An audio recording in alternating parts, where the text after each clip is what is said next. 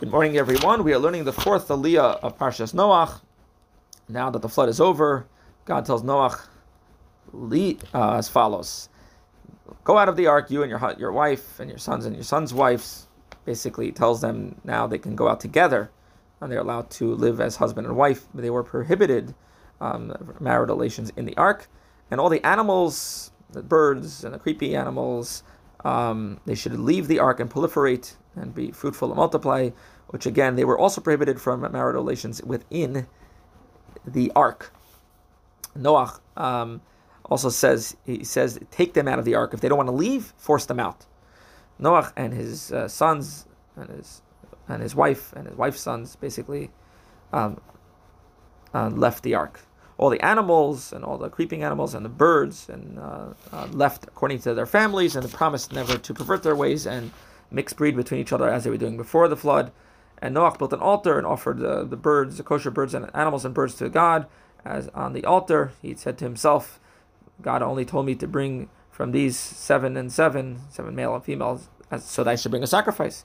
God accepted the sacrifice and said to himself, I will no longer curse the land because of man, because man's imagination is evil from birth, and I therefore will not furthermore smite all living creatures like I've done. In other words, from the moment the person's born, they have the evil inclination, and God was recognizing that, and therefore he says, I will never again, nor will I ever again. By repeating that twice, it's a form of an oath.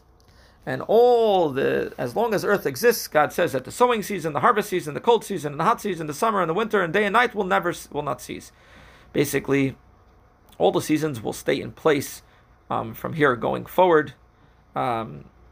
Here he points at 6 different seasons.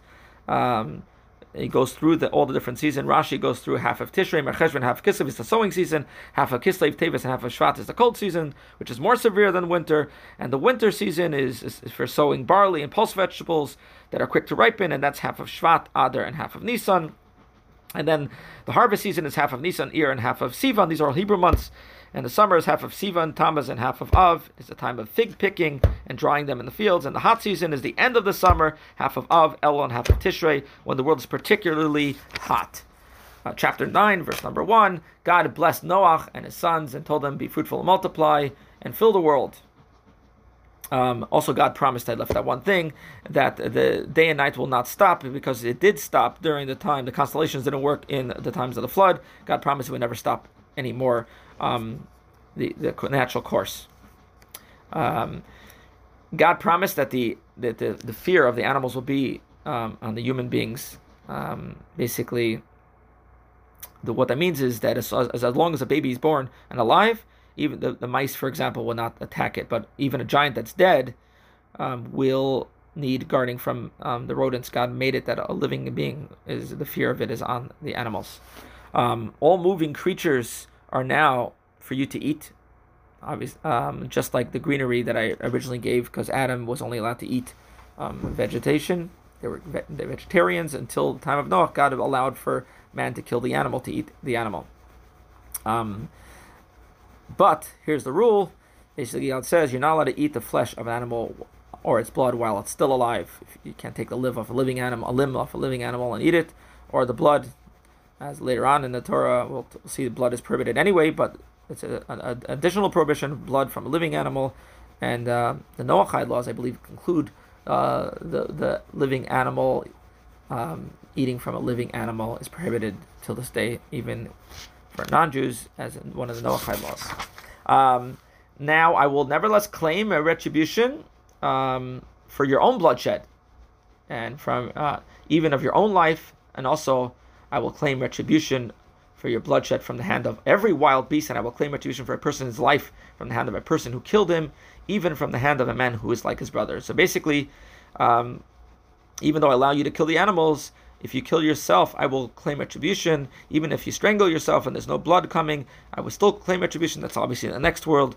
And from all the animals, because before the flood, because of the sins, God allowed the animals to kill the people. He warned the animals now. And also from the hand of every person that kills intentionally, and there's no witnesses, God says, I will claim retribution to that person. And someone that loves their friend who killed mistakenly, and usually if there's witnesses, they would go to exile, and still needs atonement. But if he doesn't humble himself and ask for atonement, I will figure out a way. And how does God do it? Basically, the Talmud of Makkah says that God brings the one who killed intentionally with no witnesses and the one who kills unintentionally with no witnesses to a hotel. And one is the one who killed intentionally is under the ladder. The one who kills unintentionally walks on top of the ladder and falls on him and kills him. And now there's witnesses that see him kill him. So the one that killed someone else intentionally gets killed. The one who killed without witnesses unintentionally, now there's witnesses who force him to go to exile. Whoever sheds human blood, his own blood shall be shed by man, for God made man with God's image. Again, if there's witnesses, very unusual for that capital punishment to happen according to the Torah. In fact, if once in 7 years, some say 70 years, there was capital punishment, that court was a special name for that court. Why? Because man was created in the image of God, and therefore when a person kills someone else, he takes their image of God. Every human life is very valuable.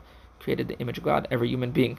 You, for your part, God's talking to the human beings, be fruitful and multiply, proliferate on earth and make it populous. It's the second time God says that. The first time was a blessing, and now it is a commandment to be fruitful, multiply, have children. One of the interesting explanations of the meaning of leaving the ark spiritually, as we said, Baal Shem Tov said, the ark, the word teva, ark, could also mean word. Go into the ark, go into the word of prayer and Torah, and that will save you from the floods. Many times, first of all, in your youth, a Jew is told to learn Torah through schooling and submerge themselves in the Torah. And even every day when we wake up in the morning, we're supposed to pray, put on tefillin, pray, and so on. That's our moments in the ark. But then God says, leave the ark. When a person grows up, they have to spend more time working in the workforce, in the world, or changing the world, making the world a godly place. And also, we can't spend all day in prayer and Torah study. We have to go out in the world and make it godly. And that's what it means, leave the ark, leave the word of prayer, and bring holiness to the whole world, may be revealed with the coming of Mashiach now. Amen.